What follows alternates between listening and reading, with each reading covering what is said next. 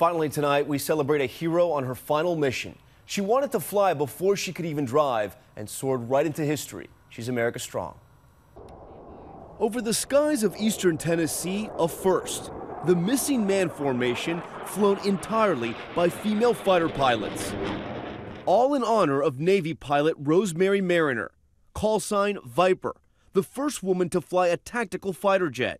It's really awesome to be part of an all-female crew, something that the Navy has never done. Mariner died January 24th at the age of 65 after fighting cancer for 5 years. Throughout her career, she fought to break barriers and open the cockpit door to women. In 1973, she was one of 8 women to get her wings from the Navy. The next year, she became a fighter pilot.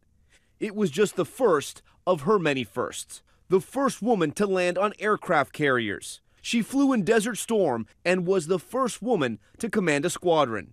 She was a shining beacon for the female pilots who followed in her footsteps, including those flying over her funeral today.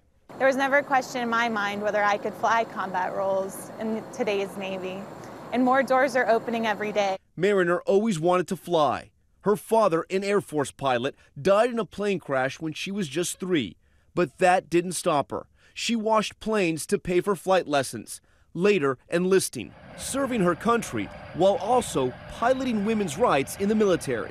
Mariner retired as a captain in 1997. She logged 3,500 military flight hours, but her impact in the skies and on the ground, immeasurable.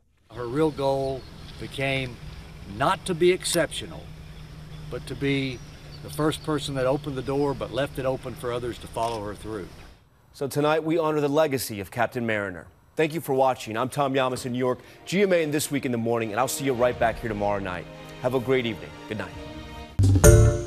Hi everyone, George Stephanopoulos here. Thanks for checking out the ABC News YouTube channel. If you'd like to get more videos, show highlights, and watch live event coverage, click on the right over here to subscribe to our channel, and don't forget to download the ABC News app for breaking news alerts. Thanks for watching.